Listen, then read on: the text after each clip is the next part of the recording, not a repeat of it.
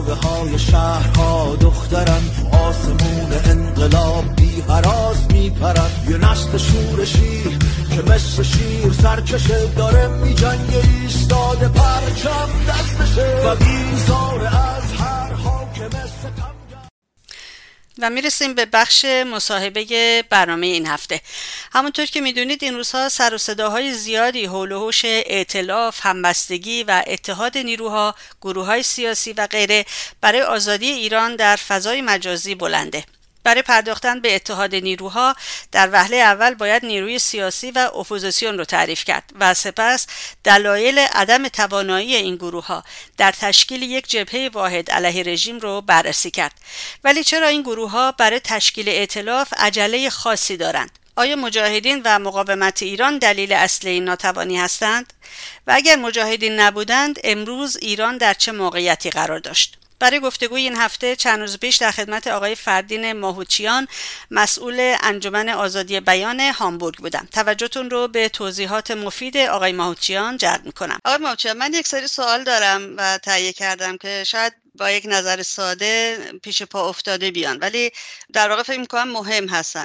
در رابطه با اوضاع ایران هم هست. سوال اولم اینه که نیروی سیاسی به طور علمی چجوری تعریف میشه؟ یعنی چه مشخصه هایی داره یا باید داشته باشه و در واقع چگونه شناخته میشه؟ بله، به نظر من به خاطر که بدونیم که نیروی سیاسی چی هستش به لحاظ علمی و چگونه شناخته میشه، ما باید اول بدونیم که اصلا خود این علم سیاست چی کاره هستش. فکر میکنم اگر که یک کوتاه به اصطلاح نظری کنیم به علم سیاست شاید آسان‌تر باشه که بعد ببینیم کیا واقعا نیروهای سیاسی هستن و در چه جایگاهی هستن. من فکر میکنم سیاست رو همه دوستان حتی اگه سرچ هم کنن معنیش رو متوجه میشن که بالاخره اتخاذ تصمیم تخصصی هستش تو رابطه با یک اجتماع، اقتصاد و هر گونه به اصطلاح کاری که ما انجام میدیم. میدونی که مثلا میگن سیاست هنر استفاده از امکاناته. سیاست نمیدونم حکومت کردن بر انسان هاست. سیاست میتونه مبارزه برای قدرت و به دست آوردن قدرت استفاده بشه. سیاست برنده شدن در رقابت. سیاست میتونه حتی به صورت شعار باشه، شعارهای سیاسی، شعارهای سیاستگونه که خب این علم سیاست خوبیش اینه که بعد از پیدایش دموکراسی از انحصاراتی خارج شده، یعنی عمومی شده. سابق در دوران قدیم امور سیاسی فقط دیگه مال افراد خاصی بود، فیلسوفا بودن، حقوقدانا بودن، شهریاران، پادشاهان، سیاست تو دست اینا بود. ولی خب بعد از تکامل اجتماعی و پیدایش دموکراسی از این انحصار خارج شد و هر کسی میتونه سیاست باشه. سیاست اصلا یک نوع عبارت به قول معروف نحوه زندگی کردنه، نحوه ارزش هاست، نحوه پهناوری داره که مختص نمیشه به یک نقطه مشخص. در همه کاری میشه سیاست داشت. حتی در یک خانواده کوچک باید یک سیاست زندگی مشترک، سیاست خانوادگی، سیاست پدر و فرزند. ولی ما بیشتر کارمون اینه که الان در رابطه با گروه‌های سیاسی و اینکه ببینیم واقعا به لحاظ علمی چه گروه‌های سیاسی وجود دارن. اسم نمیخوام ببرم که وجود داره یا نداره، ولی یه سری شاخصهایی رو میتونیم راجبش صحبت کنیم تا ببینیم که سیاست بعد از انقلاب 57 خب خودش یک تکاملی اجتماعی بود برای ما تو ایران و گروه‌های بسیاری اصلا زاییده شدن. اصلا این اساس کار انقلاب و تکامل و پیشرفته که همینطور اضافه میشن. نمونه کوچک شما میبینین که الان بعد از قیام که 25 شهریور شروع شد، میبینین که یک پهنه گستره از انسان‌های سیاسی متولد شدن. انسان‌هایی که شاید تا دیروز اصلا امیدی نداشتن، اصلا ارزش‌های زندگیشون در رابطه با انقلاب، تکامل یا جابجایی، مبارزه، خیلی از این چیزها نبودش که الان پیش اومده. خب بعد از انقلاب هم گروه‌های سیاسی بودن. یه سری گروه‌های سیاسی بودن که دهه‌ها سابقه داشتن، مثلا مثل حزب توده در ایران. یه گروه سیاسی بود که حزب بزرگی هم بود، پهنه گستره‌ای هم توی ایران داشت. حالا چه کردش ما که نمیخوایم بررسی کنیم. بعد از 32 و خیانت و اینا رو کاری نداریم و بعد از اومدن خمینی روی کار و به انحراف کشوندن داستانا هست. اما الان نیروی سیاسی، من فکر می‌کنم هر انسانی میتونه یک فرد سیاسی باشه و باید باشه، به خاطر که سیاست حتی در خوردن چای و قهوه هم هست. شما میدونید که سیاست یکی از تاثیرپذیرترین پدیده های جهانه که حتی به لحاظ اقتصادی میتونه توش تاثیر بذاره. حالا بخوایم مستقیم دیگه به نیروهای سیاسی بگیم، در دوران خودمون و در حیاتی که ما الان درش وجود داریم، نیروهایی هستن که میتونه به لحاظ یک فرد باشه، میتونه به لحاظ جمع باشه و در مبارزه با دیکتاتوری که ما الان در مملکتمون هست و مانع اصلی هر گونه پیشرفت و ترقی و به دست آوردن بسیاری از چیزها که حق ما هست، مثل آزادی. حالا این آزادی دوباره خودش بخش میشه، آزادی پوشش میشه. این چه تنظیم رابطه‌ای با این دیکتاتوری داره؟ چه گذشته‌ای از این 40 و چند سالی که این حکومت اومده سر کار؟ ولی اینکه مثلا میگیم متولد بعد از انقلاب بوده این گروه سیاسی یا این فرد سیاسی. نمیخوایم تاریخچه رو ببریم مثلا به نظام سابق که ببینیم تاریخچه چیه. از کارکردهاش، عملکردهاش و رابطش با نیروهای دیگه بسیاری چیزها رو میشه فهمید. من فکر میکنم یک نیروی سیاسی واقعی رو که دشمن اصلیش رو رژیم آخوندی میبینه باید کمترین تضاد با نیروهای دیگه داشته باشه. یعنی باید مبارزهشو بکنه، دشمن رو از زیر ضرب به اصطلاح به در نکنه، جبهه‌های انحرافی باز نکنه و هر عملی که انجام میده باید حساب شده باشه، سازماندهی شده باشه و یک نیروی سیاسی باید دارای رهبری باشه، دارای برنامه‌ریزی باشه، دارای به قول یارو گفتنی یک تشکیلاتی باشه. چون ما الان نمیخوایم یه اطلاعیه بنویسیم، ممکنه یه انجمن، یه شهری هستیم، یک تشکل اجتماعی، فرهنگی، ریاضی، همه اینا ممکنه باشه که ما هستیم. ما نمیخوایم یه اطلاعیه بدیم، ما نمیخوایم یه پشتیبانی کنیم، ما میخوایم یک نظام دیکتاتوری بنیادگرای اسلامی که یک پدیده غیر قابل مقایسه هست و ما تاریخاً تجربه اینو نداریم که یک همچین نیرویی رو در حکومت ایران بوده باشه یا در جهان وجود داشته باشه در قرنی که ما زندگی میکنیم. به خاطر همین از عملکردهاش میشه پیدا کرد. حالا اگر که کسی رو دارین بندازیم وسط تا ما عملکرداشو بررسی کنیم ببینیم که این نیروی سیاسی چه نیروی سیاسی. من الان به فکرم نمیرسه، چون خودم هم گفتم که بهتره که روی تضاد کار نکنیم، فقط روی اطلاع رسانی و تبادل نظر کار کنیم. اگه دقیقاً بله، موافق هستم باهاتون. چون برای میخوام این گفتگوی این نتیجه درستی داشته باشه و یکم سوالات رو برای ما جواب بده دیگه. آقای ماهاچان، من یه سوال دیگه هم دارم، بعد وارد میشیم یکم ریزتر به این موضوعات میپردازیم. میخواستم اپوزیسیون رو برامون تعریف بکنه، چون این تعریفی که ما از اپوزیسیون داریم بیشتر بین ما ایرانی‌ها با اون اپوزیسیونی که به شکل جهانی تعریف میشه خیلی فرق میکنه، نه؟ بله دقیقاً همینطوره. اپوزیسیون هم یک تعریف علمی داره. اپوزیسیون ببینین یک مجموعه نهادهای مخالف یک نظام میتونن باشن، مجموعه افراد میتونن باشن که خودشون رو در روی یک نظام حاکمی میبینن. حتما هم برای به اصطلاح به در بردن و سرنگونیش نیست. شما میبینید تو احزابتون، حتما تو کانادا هم همینطوره، تو آلمان هم یه سری اپوزیسیونی در خود مجلس هستن، در احزاب هستن و با هم کوالیسیون میکنن، متحد میشن و علیه اون یکی حزب فعالیت‌های سیاسیشونو میکنن.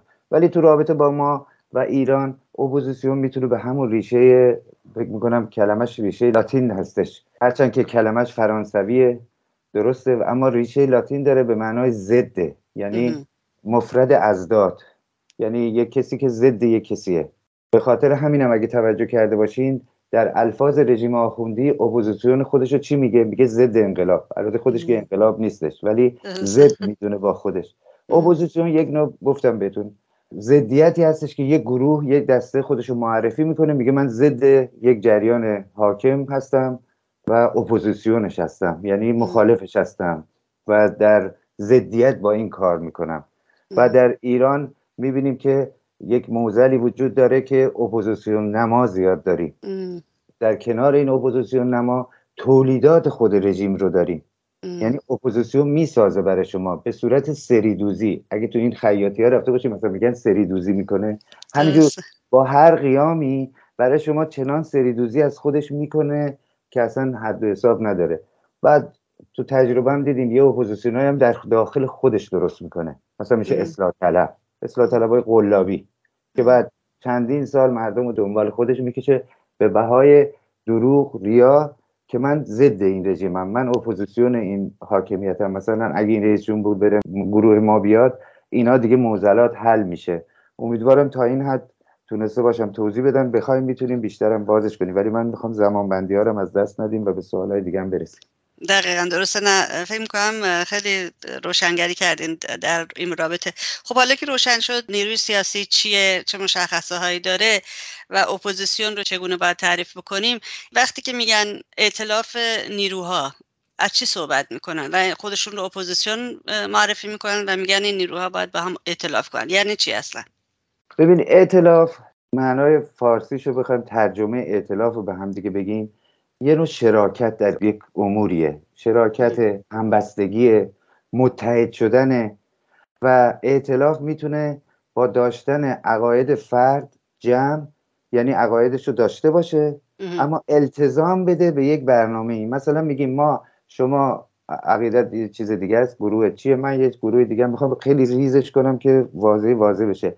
اما هدفمون یکیه و روی این هدف مشخص میتونیم ائتلاف کنیم، اما این کافی نیست. بازم چرا کافی نیست؟ به خاطر اینکه باید روی اصولی هم با هم به اصطلاح ائتلاف کنیم.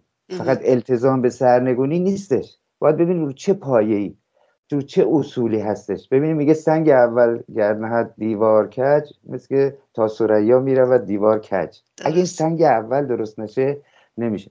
ما چی داریم الان به عنوان ائتلاف، به عنوان چیزی که تجربه کردیم، به عنوان من ایرانی که خودم تحقیق دارم میکنم، همش دارم نگاه میکنم، ما یه ائتلافی داریم که در داخل ایران بعد از 30 خرداد انجام شده و این ائتلاف به نام شورای ملی مقاومت ایران. نیروی محوریش هم مجاهدینن، اصلا برپا کننده این ائتلاف بودن، دعوت کننده بودن. حالا با هر آمد و رفتی که هستش توش کاری ندارم، ولی یه ائتلافی هستش که بیشتر از 40 سال، فکر میکنم 30 تیر 60 در داخل ایران این ائتلاف شورای ملی مقاومت درست شد. ببینید روی یک هدف مشخص، شریکای فدایی خلق، افراد تکی فردی، بسیاری از دوستانی که طی این انقلاب و طولانی شدن انقلاب مثل آقای هزارخانی، شخصیت سیاسی، همه اومدن اینجا دور هم جمع شدن. هدف سرنگونی رژیمه، اما روی اصول و پایه‌ایه. اصول و پایه‌اش چجوریه؟ یعنی این اتحاد، این ائتلاف خدشه ناپذیره. با چی خدشه ناپذیره؟ با مرزبندی. مرزبندی خیلی چیز مهمیه خانم غفاری به نظر من، یعنی باید رو این نکته خیلی اشراف داشت، تحقیق کرد. مرزبندی با چی؟ مرزبندی با دیکتاتوری. میبینی الان شعار فراگیر مرگ بر ستمگر که بعضی خیلی ناراحت میشن، این خودش مرزبندیه. چرا؟ ما به خاطر که 2 تا دیکتاتوری تجربه کردیم، ما صحبتمون دیکتاتوریه. دیکتاتوری رو نمیخوایم و آزادی میخوایم و جمهوری میخوایم. اینها اون التزامات و زیرساخت‌ها و اصولی هست که میتونه اون اتحاد، اتفاق، پیوستگی، موافقت، همبستگی، هر چی که شما میخواین اسمشو بذارید. و در مقابلش نشون داده که در این 4 دهه با همه تلاش‌هایی که ما میگیم یه سری کردن اما به جایی نرسیدن. تو همین چند وقت گذشته چندین ائتلاف اعلام شد. خب دلایل اصلی که نمیتونن ائتلاف تشکیل بدن چی است به نظر شما آقای ماوچیان؟ من فکر میکنم همون اساس مرزبندی با شیخ و شاهه. چون وقتی شما مرزبندی نداشته باشی با شیخ و شاه، اگه خاطرتون باشه چند سال پیش یکی از این فرمانده‌های سپاه رو برای مسخره کردن این اپوزیسیون‌های خارج کشور به خارج صدور کرده بود. اسمش درست یادم نیست، یه پاسداری بودش، فکر می‌کنم دفعات پیشم راجعش صحبت کردیم. ببین وقتی مرزبندی نداری میری با اونم میشینی. چرا؟ چون مرزبندی نداری. آخه بابا این نظامی که مثلا داره اینقدر جنایت میکنه، یه نفر ازش جدا میشه، باید اولی کاری که میکنه بیاد یه افشاگری بین المللی بکنه، باید بیاد یه مرزبندی خودش رو با اون نظام نشون بده، باید بیاد تعداد اعدام هایی که هنوز نامشخصه رو بگه، باید اون جنایت هایی که در درون این رژیم اتفاق افتاده و این هم عواملش بوده رو بیاد بگه. شما سری میاریش توی خونت و میشه ائتلاف. آخه چه ائتلافی میتونه باشه؟ شکل نمیگیره به خاطر که نفوذ درش هست. اگه نمیدونم این جمله رو من این چند وقته خیلی گفتم، امیدوارم که تکراری نباشه، چون فکر نمی کنم 2-3 ماه پیش که در خدمت شما بودم اوایل قیام بود گفته باشم. ما با دشمن فرضی نمی جنگیم خانم غفاری، ما به مثابه ایرانی ها دارم میگم، ما ایرانی ها با یک دشمن فرضی نمی جنگیم و در مانور نیستیم، در انقلابیم، در قیامیم و دشمن هم غداره هم حیله‌گره و تمام ترفندها رو برای نفوذ به کار میبره. من دیدم یکی از طرفداران مثلا نظام سلطنت سابق یک فیلمی رو گذاشته و گفته که پسر شاه سابق ایران تا تمام اتاقش هم عوامل رژیم نفوذ دارن. این یه چیزی که فیلماش هست تو دنیای مجازی و ما نگفتیم. من ایرانی، من مثلا مخالف دیکتاتور و سلطنت هم نمیگه، قشنگ میگه تا تمام اتاق خوابش هم نفوذ کردن عوامل. خب میبینین افرادی رو میبینین که تا دیروز توی تحکیم وحدت رژیم بودن، 3 نوع عکس ازشون میشه دید، با ریش، با نمیدونم ریش پروفسوری، بعد ریش نمیدونم سیبیل چی. اینها کجان؟ همون افرادی هستن که آقای هاشم خواستار اومده و بسیاری از زندانی‌ها اومدن، فقط آقای هاشم خواستار نیست، که اطلاعات سپاه میاد میگه آقا بیا برو با این تلفن دستیه مثلا پسر شاه سلطنت سابق، حکومت سابق، بریم با این مذاکره کنیم، با این فعالیت کنیم، برای ما هم دردسر درست نکنیم. ما میبینیم در طی مدت اون آوردن استخون و شعار رضا شاه روحت‌شاد که خود اومد در روزنامه‌هاش اعلام کرد که آقا این راهی که داری میری اگه موج بیاد هممون میبره. میدونید ما بر اساس فاکت صحبت میکنیم، نه بر اساس تهمت به کسی. راه کسی رو نمیخوایم ببندیم. ما که میگم ما کسی نیستم، من چیزایی که میخونم به عنوان یک هوادار این مقاومت، رهبر این مقاومت میگه آقا کسی اگه بهتر با این رژیم میجنگه ما جلوش زانو میزنیم، از این اصلا شرم هم نمی کنیم، پشتیبانیش هم میکنیم. متوجه شدین منظورم اینه که نمیخوام خدای نکرده در صحبتام اختلاف اندازی کنم. من دارم فاکتایی که هست، موجودیتی که وجود داره بگم چرا ائتلافی صورت نمیگیره، فقط حرفه. شما نگاه الان فقط در دنیای مجازی میبینید، فقط دنیای مجازی که آقا چرا نمیایم ائتلاف کنید، چرا نمیایم ائتلاف کنید. الان هم مثل که جدیدن یک ائتلاف جدیدی رو گذاشتن، نمیدونم اگه اشتباه نکنم به اسم میثاق نمیدونم چی جوابگوی اون پیمان نوین، اون شورای ملی، هیچی گزارشی به مردم داده نمیشه.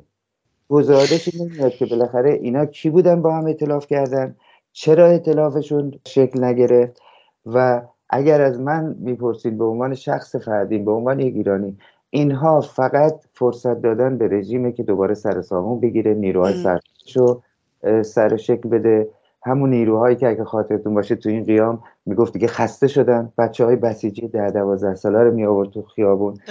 قیام به زمان احتیاج داره و این اپوزیسیون نماها و این آلترناتیو نماها و این ائتلاف‌های سوری، اینها فقط میخواد من و شما رو از کف خیابون‌های اروپا حتی خارج کنه. الان میبینید با همین کارهاشون خارج کشور خیلی داره آروم میشه. باز موند همین مقاومت ایران و یه سری ایرانیان واقعا شرافتمند، اون شور و حال و تظاهرات چه شد؟ به کجا بردینشون؟ مثل قیام‌های قبلی.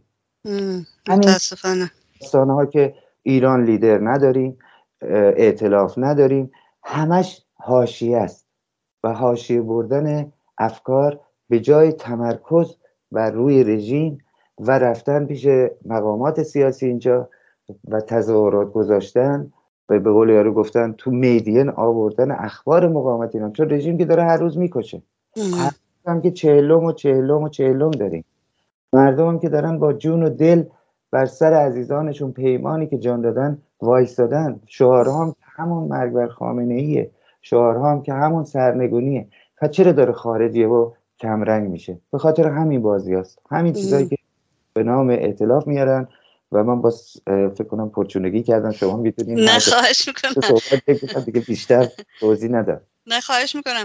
البته ما گفتیم اسم نمیاریم، ولی به هر حال ائتلاف یا این شورای ملی مقاومت بسیار مهم هست که دربارش صحبت بشه، چون تنها ائتلاف روی زمین هست، ما نداریم دیگه، هیچ مقاومت نداریم دیگه. من نمیدونم حالا این تفکر من درست هست یا نه. من میگم که اگه تو این 43 سال گذشته این گروه هایی که وجود دارن و مخالفن و بعضیاشون دشمن خونی مقاومت و مجاهدین هستن. به جای ضربه زدن به مقاومت ایران، فحاشی کردن، نمیدونم اطلاعات غلط دادن به این سرویس‌های اطلاعاتی امنیتی کشورهای مختلف، اگه وقتشون رو صرف همون اتحادی که اینقدر ازش دم میزنن میکردن، شاید الان موقعیت بهتری داشتن. ولی بازم دقیقاً اگه درست.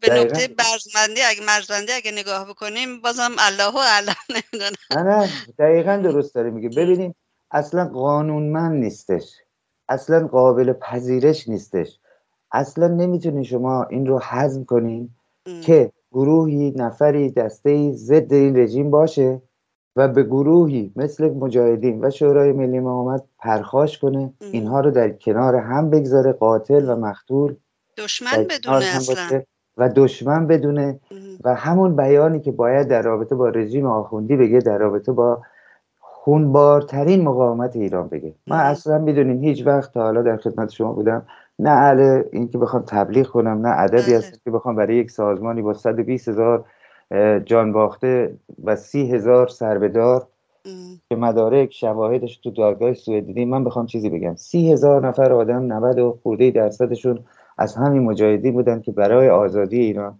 جان دادن برای خاطر یک کلمه. خب این ببینید اصلا میتونه قانونمند باشه؟ من ادعا کنم که خواهان سرنگونی رژیم هستم ولی خواهان سربریدن مجاهدین هم باشم. این قانونمند نیستش، به خاطر که حتی حیات و مماتش در خارج کشور مدیون همون دهه 60، همون 30 خردادی که بهش میتازه، همون 30 خرداد اینجا پناهندگی سیاسی دادن، وگرنه به ایرانی کجا پناهندگی سیاسی میدادن؟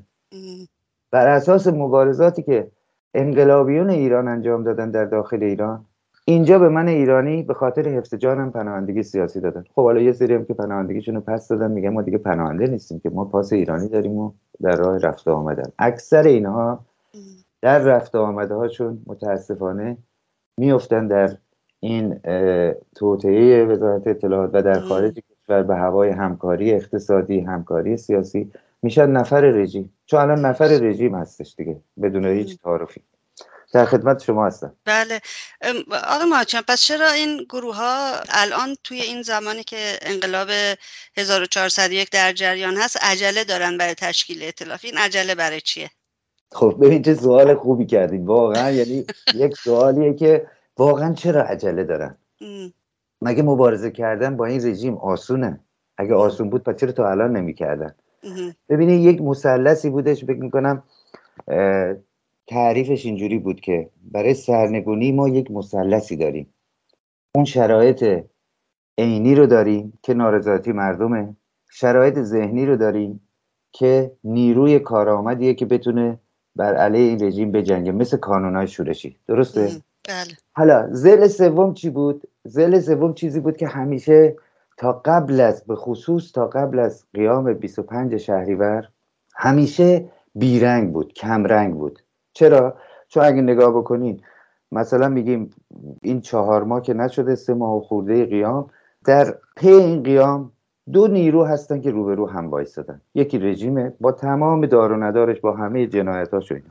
نیروی مقابلش هم همون نیرویی هستش که ما میگیم مقاومت مردم ایران و مردم ایران که پایه اساسش رو گذاشته کانونهای شورشی. بعد از قیام هم که کاراش نبوده، که کاراش قبل از قیام بوده. یعنی برمیگرده به دوران کرونا، رژیم رفت رئیسی رو آورد، خودشو بست و اون نیروهای سرکوبگر معروفش مثل ایجه‌ای و قالیباف رو گذاشت تو اون نقاط مقننه و قضاییه و اجراییه. این طرف مقابل چیکار کرد؟ این طرف مقابل اومد اعلام به اصطلاح تشکیل کانونهای شورشی رو در فکر می‌کنم 3 سال پیش دیگه به پیش بردش رسیدن با اعلام چیزهای 5 میگفتن، اگه یادم باشه درست بخوام بگم، نمیدونم شما خاطرتون هستش که رهبر مقاومت اومد گفتش که مرحله 5 بودش، اسم‌نویسی بود، حاضر بود. در این مرحله بعدی هم اومدش یک جا 5,000 تا مؤسسان 5 منظورتون هست؟ بله مؤسسان 5 رو اعلام کرد. مؤسسان 5 همین کارکرد کانونهای شورشی بود. آتش زدن، حمله، کوکتل و هر آن کاری که بتونه به نمادهای رژیم حمله کنه. حالا این میخواد نماد مجسمه قاسم سلیمانی باشه، میخواد هر چیزی، سپاه، بسیج. این هی ائتلاف کرد، هی پیشرفت کرد. خوردیم به 25 شهریور. ماه اول فقط ما پشتیبانی داشتیم، اگه توجه کرده باشین. بله. دولت مردا پشتیبانی میکردن، سیاستمدارا خیلی کمک میکردن. همینجور که بیاین جلو، چقدر همین وزیر خارجه آلمان 7 کشور صنعتی با هم جمع شدن توی منستر آلمان، چه احکامی، چه شروع تحریما و به انزوا بردن رژیم. بعدم که الان میبینین از کمیسیون زنان هم انداختنشون بیرون، درسته؟ بله. خب حالا این توضیحاتی که دادم سر شما شنوندگان رو دادم، می‌خواستم ریزبافتی باشه که بدونیم میخوام چی بگم. اینجا بحث چی میاد؟ بحث آلترناتیو مطرح میشه. وقتی که روزنامه‌های مطرح فرانسه، انگلیس، کانادا، روزنامه‌هایی که به دولت‌ها وابسته است، میان تیترایی میزنن، مثل فکر می‌کنم لوموند بود، آیا جهانی را بدون ملاها میشه تصور کرد؟ یا روزنامه فرانسوی، یعنی چشم‌اندازهایی که دیگه جا افتاد که مردم ایران این رژیم رو نمیخوان، مماشات چاره کار نیست و این رژیم رفتنیه. یعنی یک نیروی اینجا هستش، نیروی مقاومت و رژیم. این رژیم داره هی میره عقب. ریزش رو در درون رژیم میبینن. ببینید ریزش یکی از نکاتیه که کمتر داره بهش توجه میشه، باید بهش توجه بشه. همون چیزیه که خامنه‌ای 9 بار اومده مثل که سخنرانی کرده و به خواص میگه بیاین حرف بزنیم، ولی نمیان. خواص تو خونه‌شن، اصلا دور و برشن، یعنی آدمای دور رو نمیگه. اون ریزش بدنه که هیچی، اون که اصلا به وفور هستش. تا هنرپیشه‌ش هم فرار میکنه، تا سیلبریتی هایی که تا دیروز نونخور این رژیم بودن میرن. همه این مجموعه ها علائم سرنگونی رژیمه. یعنی باوری که به همه ما مردم ایران، این باور یعنی دیگه اثبات شد، اما این باور در همه نبود، این امید در همه نبود. در یک سازمان، در یک مقاومت، در یک شورا بود که فقط و فقط میگفت سرنگونی سرنگونی سرنگونی.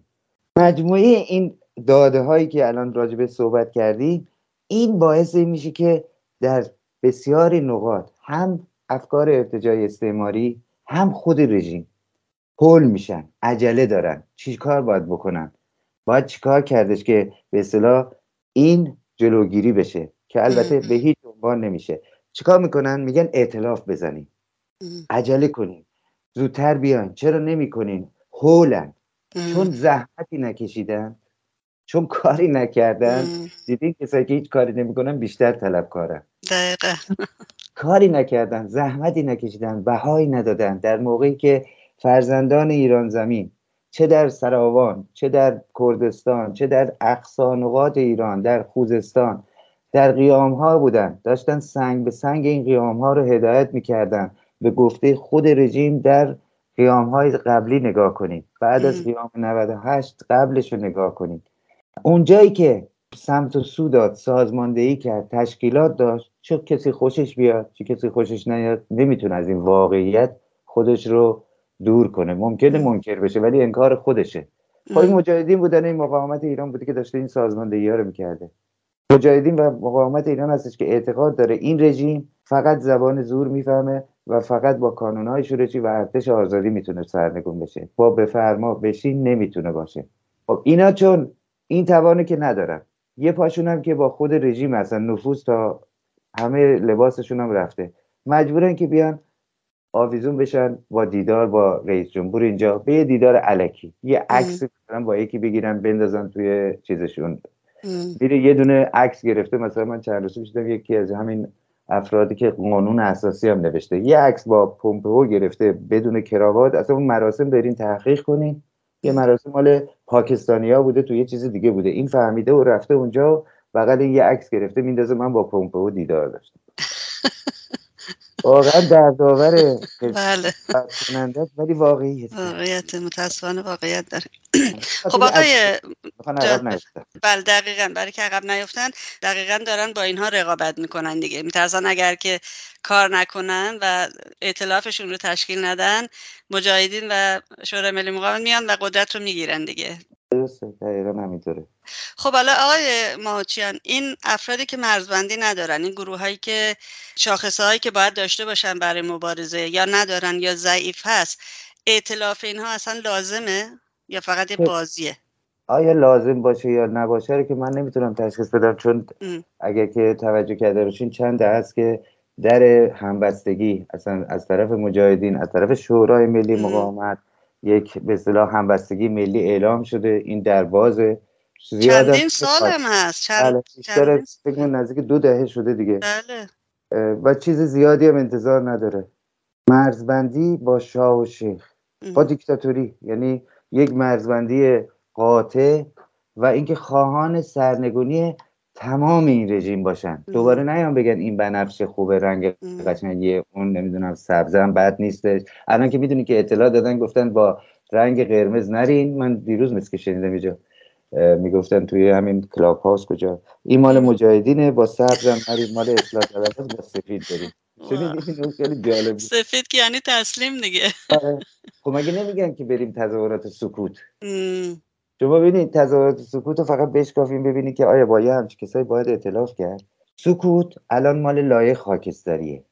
چجوری ما میتونیم لایه خاکستری بیاریم؟ با آتش بیشتر، با راه باز کنیم. بابا این نیروییه که نیروی پشتیبانی میتونه باشه، نیروی پیشقدم نیستش که، نیروی پیشتاز نیستش که، اما تو میتونی اینو بکشی بیاری تو خیابون و همینجور طی این قیام هایی که انجام شد میبینید چه تکاملی پیدا کرده. نفر تا دیروز شعار بده بوده الان میره کانون شورشی میشه، یه نفر بوده میره تیم میشه، تیم بودن میرن تشکیلات میزنن.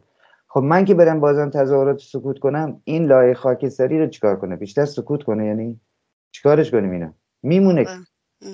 یعنی ببین چقدر ساده است، ولی اینها چقدر اپورتونیستوار، فقط کارشون به انحراف کشیدن قیام و آتش و سرنگونی هستش. آقای ماکچان، برخی من البته ویدیو دیدم چند روز پیش ادعا میکنن که مجاهدین سد راه اپوزیسیون هستن و به این دلیل هست که اپوزیسیون نمیتونه متحد بشه و ائتلاف کنه. حتی یه جایی دیدم که مجاهدین رو متهم میکردن که تکروی میکنه، میگفتن مجاهدین باید از این تکروی کردنش خودداری کنه. آیا این خط رژیم هست؟ نظرتون چیه در این رابطه اصلا؟ ببینید ادعا میکنه که مجاهدین صد راه اپوزیسیون. خب ادعاست دیگه. منم چی بود سرکار استوار میگفت اگه منم صد راه هم نشده بودم به جای استوار میشدم 500. خب منم میتونم الان ادعا کنم اگه اینشتین این چیزا رو کشف نکرده بود، صد راه من نشده بود، منم الان اینشتین بودم دیگه. ادعا با فاکت فرق میکنه. میدونی خانم غفاری، واقعیت من اینو به مزار گفتم که یه خورده خستگی از صحبت ها و صداها و تنوعی باشه. ادعا فرق میکنه، فاکت بیاره. مجاهدین کجا صد راه تو شدن؟ تو کجا اومدی اپوزیسیون بزنی؟ مجاهدین رفتن مثلا تو رو لاپورت دادن؟ نه. اما ما فاکت داریم.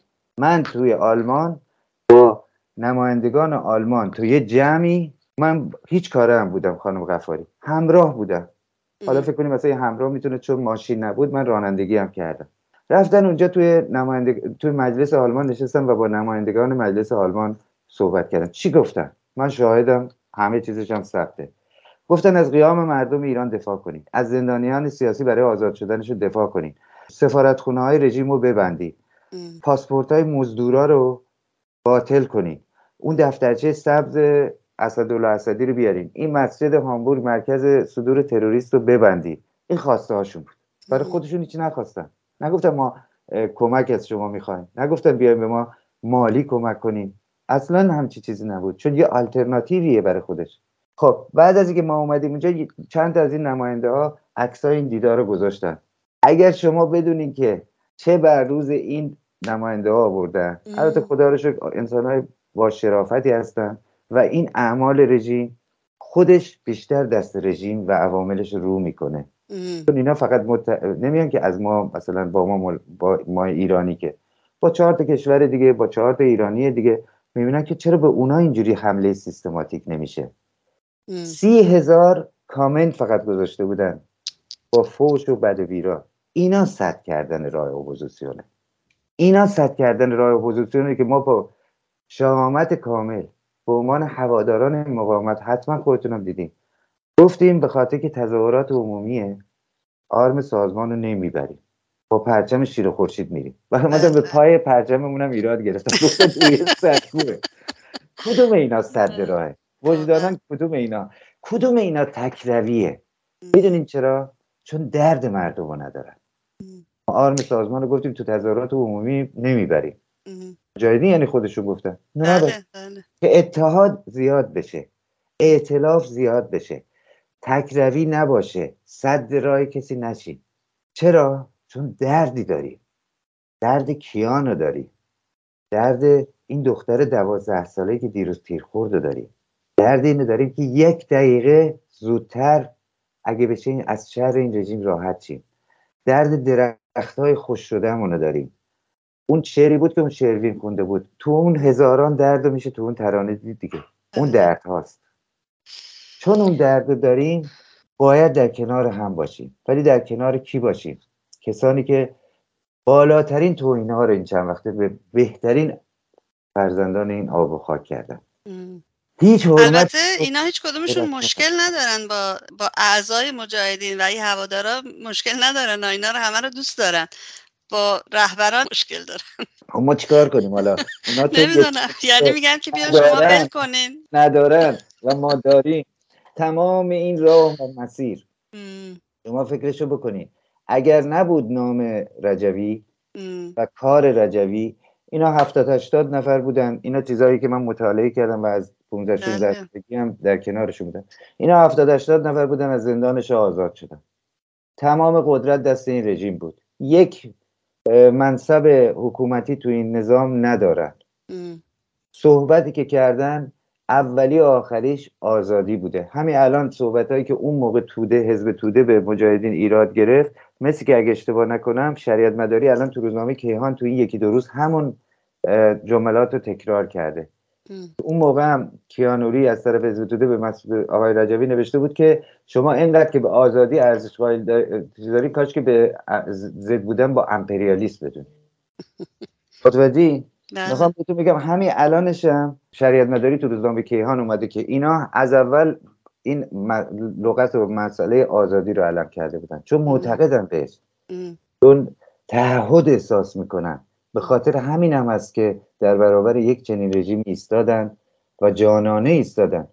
شما مطمئن باشین اگه اینا نمی ایستادن کی با این ایستاد؟ سرنوشت ما چی بود؟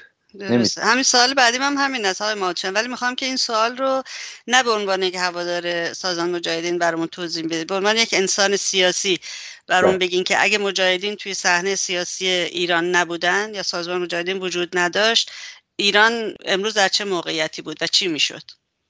قول بهتون میدم که به عنوان یک هوادار سازمان مجاهدین، یک هوادار دورشون، این رو توضیح نمیدم بهتون، به عنوان واقعیتی که تحقیق کردم و میدونم که اگر سازمان مجاهدین در صحنه سیاسی ایران نبود، اگر در برابر این رژیم نمی ایستاد، لااقل برای چند صد سال آخوندا و این نظام ولایت فقیه این شانس رو داشت که بر ایران حکومت کنه. هیچ چیزی از ما نمیموند، نه آثار فرهنگی، نه آثار هنری، نه هیچ چیزی که شما فکرشو بکنیم. به خاطری که مثلا بگیم که برای یک نمونه هنر خوانندگی ایران رو در خانم مرضیه باید دید با 1000 آهنگ.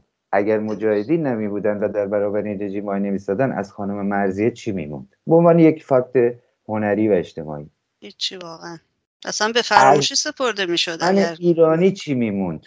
هیچی. چرا؟ چون چیزی نداشتم در برابر این ایلغار آخوندا ارائه بدم. نمونه ای نداشتم که بایستم جلوش. اگه مجاهدین نبودن که در فاز سیاسی در برابر رژیم قد علم کنن، کی میتونستش در برابر این قد علم کنه؟ اگر مجاهدین بعد از خروج عراق از خرمشهر با استراتژی درست و صحیح ضد جنگ ضد میهنی نبود، چند سال دیگه این جنگ ادامه داشت؟ چند میلیون نفر دیگه؟ ما 2 میلیون کشته و زخمی دادیم. 31 استان داریم، 30 تاش تو جنگ داغون شد. تا تهران موشکبارانا، بمبارانا رو حتما همه عزیزان خاطرشون هست. اگر مجاهدین نبودن و افشا نمی‌کردن برنامه اتمی و برنامه موشکی رو، فقط ایران دیگه نبود که جهان چی میشد؟ اگر مجاهدین نبودن که 33 حقوق بگیر و مزدورای این رژیم رو در عراق افشا نمی‌کردن، بر منطقه چه می‌گذشت؟ اگه مجاهدین نبودن که طی این 4 دهه گذشته تو سرما و گرما فریاد زندانیان سیاسی، دیگه عرض کنم به خدمتون، هر اونچه که در درد و رنج تو ایران از انعکاس نمیدادن، چی میموند از ما؟ اگه مجاهدین و در رأسش دکتر کاظمی که خونش خودشو داد، گفت ما حقوق بشر رو با خون مینویسیم و دیدین هم جمع کرد. کجا میشد که الان چند روز پیش شده بود 69مین محکومیت رژیم آخوندی به خاطر نقض حقوق بشر. من نمیگم که این اعمال و این کارها و این محکومیت ها خیلی تاثیرگذار بوده در مماشات، اون بحثش جداست، ولی ما داریم راجع به این میگیم که فریاد ما رسیده اینجا، فریاد زنان و دختران و جوانان رسیده اینجا.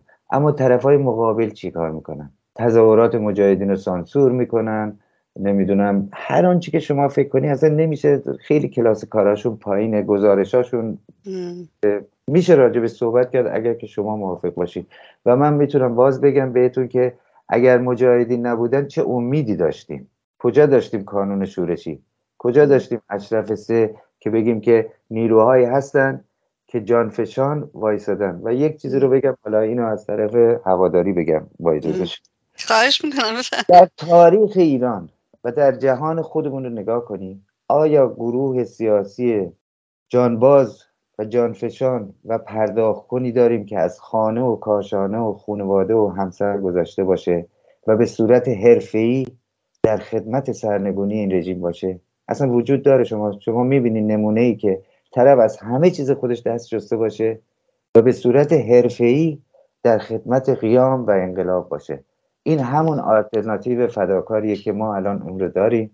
رژیم میزنه، هر کاری میکنه، ولی اون جای خودش رو باز کرده تو نیروهای جوان و داره بیشتر از این جای باز میکنه، چون حرف اون جوان رو داره میزنه، چون آزادی اونو میخواد، آزادی پوششش رو میخواد، آزادی انتخابش رو میخواد. و همون به اصطلاح 10 ماده‌ای که خانم رجوی ارائه داده که اپوزیسیون ها و ائتلافات دیگه نه تنها الان برنامه‌ای ندارن، اینم بگم بهتون که فکر می‌کنم حیفه که یادم بره، الان برای سرنگونی هیچ برنامه‌ای ندارن. برای فردای ایران هم که اگه بگیم این رژیم سرنگون میشه بازم برنامه‌ای ندارن. حالا شما برگردیم به اون سوالی که گفتین که نیروی سیاسی رو تعریف علمی کنیم، هیچی ندارن. درست. البته ما منکر این نیستیم که افرادی بعد از انقلاب سال 57 وجود نداشتن که به هر حال آگاهی داشتن، مثل آقای منوچهر هزارخانی روشون شد، ولی مقاومت ایران یک بستری در واقع به وجود آورد که این افراد بتونن بیان و اون آگاهی های خودشون، اون تجارب خودشون رو گسترش بدن و در جامعه ایران گسترش بدن. یه جایی برای مبارزه، یعنی میگم درست کردن دیگه. درسته؟ دقیقاً درسته. ببینید ما در یک نقطه هستیم که برای همون موزلی که گفتیم یک سری از گروه ها عجله دارن، گفتیم که بحث آلترناتیوه. این آلترناتیو وجود داره. من یه سری خصلتاشو براتون میگم، هر کسی بره پیدا کنه. نیروی آلترناتیو باید نیروی فداکار باشه، از خود گذشته باشه، رزمنده باشه و دشمنیش با این نظام کاملا روشن، تیز باشه، آماده پرداخت همه چی باشه، در اعدام، شهادتاشون، همه اینا رو باید بده. آلترناتیو باید از دل مردم و اجتماع خودش بیاد بیرون، باید به اطلاعات مردم خودش متکی باشه. همین اطلاعات افشاگری اتمی از داخل ایران اومده، از کره مریخ نیومده.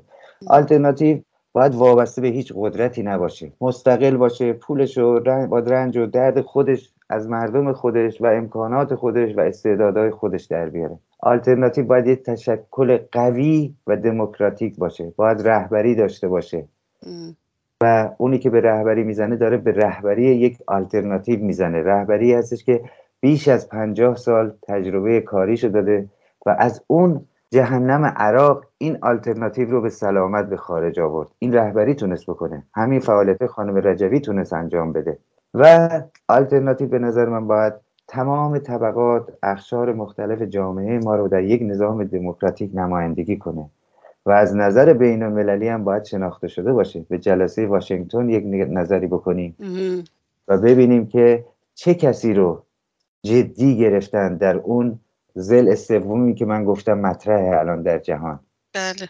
و این خودش جدیت یک آلترناتیو رو نشون میده و بودن هزاران هزار نفر که برای آزادی ایران حاضرن هر کاری رو بکنن. من در خدمت شما هستم. واقعا خواهش میکنم. درود بر همشون که واقعا من فکر میکنم ما ایرانی‌ها یک سر و گردن واقعا همون سرخم قدغن، بله، سرمون خم نمیکنه و واقعا مقاومت ایران باعث شده که ما در جهان واقعا آبرومند به عنوان یک ایرانی حرکت بکنیم و زندگی بکنیم.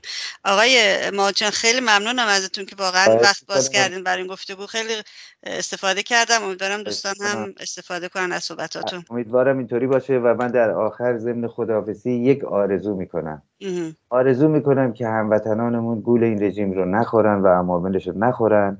هر چی که دوست دارن، هر عقیده‌ای که دوست دارن، در راه سرنگونی این رژیم قدمی بردارن، با همه اختلافات سیاسی، نظری، ایدئولوژیکی که قشنگی فردای ایران خواهد بود که هر کسی در اون چند میلیون جمعیت بتونه با عقاید خودش در آزادی کامل بتونه زندگی سراسر پرشور و موفقیت آمیز داشته باشه. ممنونم که این فرصت باز دادیم به من. تشکر میکنم از زحمات شما و شما رو به خدای بزرگ میسپارم. همینطور هموطنان عزیزم.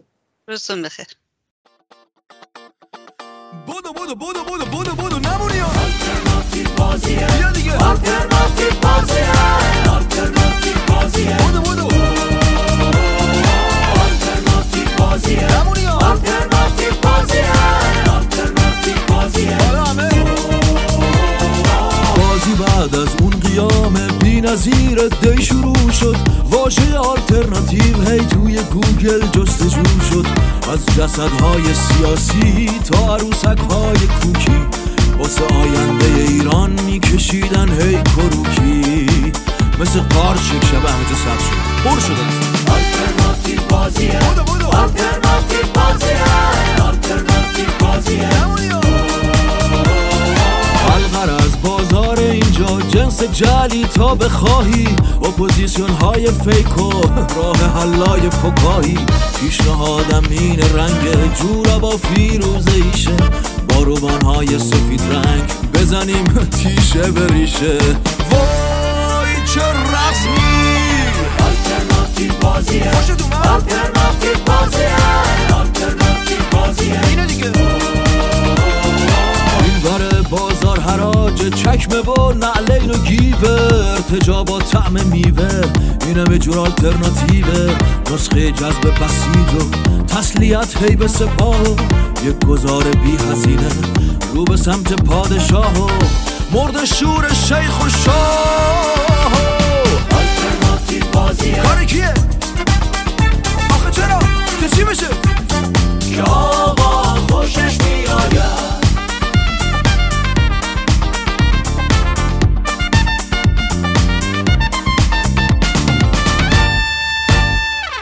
اصلاحات چیهای دیروز گوشه این بازار لمیدن. تحت عنوان برانداز به نظام سرویس میدن. فاست فود آلترناتیو هفته به هفته خفنناک. تو بی بی سی یا من و تو یا توی سایت های باباک. کاسه لیسن. آلترناتیو بازیه. سلسله جنبونش کیه؟ آلترناتیو بازیه. این گله جوونش کیه؟ آلترناتیو بازیه. اون یکی میگه 1 میلیون باس یه روز جمشن تو میدون. شاد و شنگول ساعت 6 میشه آزاد کل ایرون. بابا جون تو اختناقیم این خیالا خیلی خامه. راه حلی که سرابه منشأش خود نظامه. قشر خاکستری کو. آلترناتیو بازیه. آلترناتیو بازیه. آلترناتیو بازیه. بیا دیگه. ولی میره کنار کفی که روی آبه. شورش و خیزش تنها جوابه. هر چیزی جز این پوچه و پوچه. بس که به جنگی کوچه به کوچه. باید بشکنی پشت سپاهو. اینجوری میتونی واکنی راهو. تا بشه کاخ ولایت